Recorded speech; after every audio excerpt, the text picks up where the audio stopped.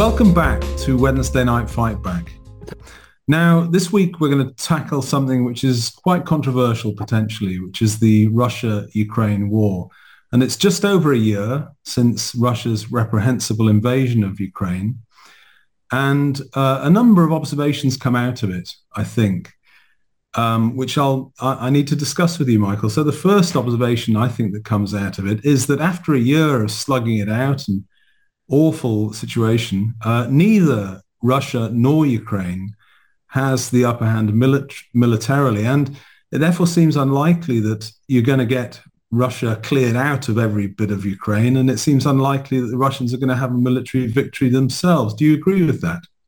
Well, if that's what's going to happen, then that will be what happens in most wars. I think we are habituated by the First World War and the Second World War by thinking that wars end with victory or defeat, complete victory, complete defeat. And of course, historically, that doesn't tend to be the case. What tends to happen is that exhaustion, extraordinary punishing costs of continuing the war, and an agreed armistice on grounds which are essentially unattractive to both sides, but which they can live with, albeit they tell themselves they're going to live with it temporarily.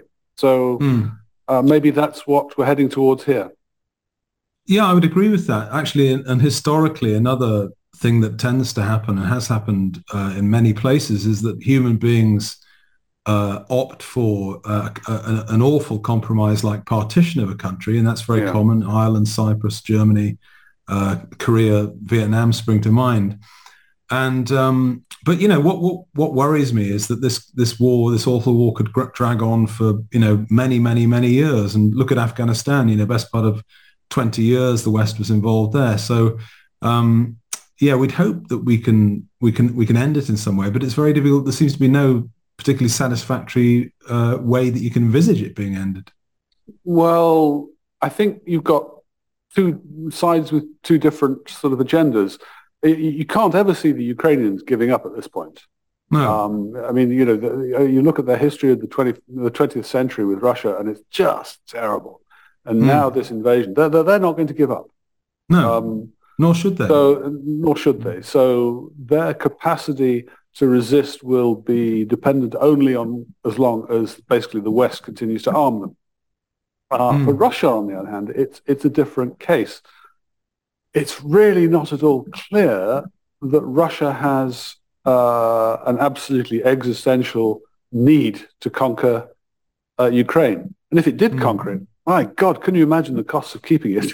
It's just insane cost of keeping it. So I would have thought that Russia had more to gain by an armistice than Ukraine. So I think it's sort of on them, really. Well, let's just go into that, because one of the other observations which I'd make, just over a year into this, is that the sanctions that the West has correctly put on Russia hasn't been unanimity across the world, has there? That's an interesting observation. So you've got, basically the United States, Canada, the EU, Britain, and you've got Australia, New Zealand, possibly Singapore, South Korea, some oil's getting through to Japan and things. But the rest of the world, it's an interesting observation. The rest of the world doesn't seem particularly bothered. So there's two questions. Why do you think that is? What has caused that reaction? Well, I think there are two things. I think, firstly, my goodness me, we do like to tell the world what's the good thing to do, don't we? Across an absolutely massive range of subjects, we in the West like to tell people how they should behave, which isn't always a good look. And it's particularly not a good look when, in recent living memory, we've made such a mess of invading places like Iraq, obviously, like Libya, obviously, like Afghanistan.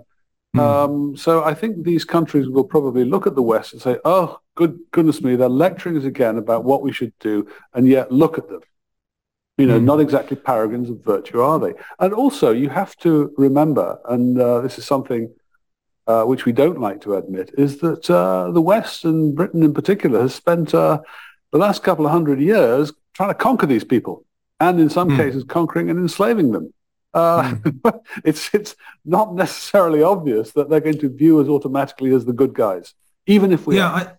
I would agree. I think, yes, to some extent, the just Western influence seems to be waning. There's a lot of talk of multipolarity in the world and the challenge of China, which is obvious. But yeah, the speed with which people, yes, okay, I'll agree to whatever America and the West wants. It seems to be waning rapidly. One thing that you flagged up finally, just to tackle this, you flagged up the possibility of an important election in Turkey that could change things. Could you describe Oh, what you mean? yeah, I do think this could be important, and it's I haven't seen it mentioned a great deal.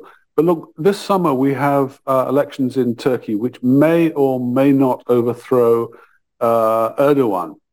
Now, Erdogan, for whatever you may think of him, and he has been repressive in many ways, Mm, but he has played a very, very canny game, intermediating between Ukraine and Russia and Iran, actually, mm, and mm, keeping all those doors half shut, half open.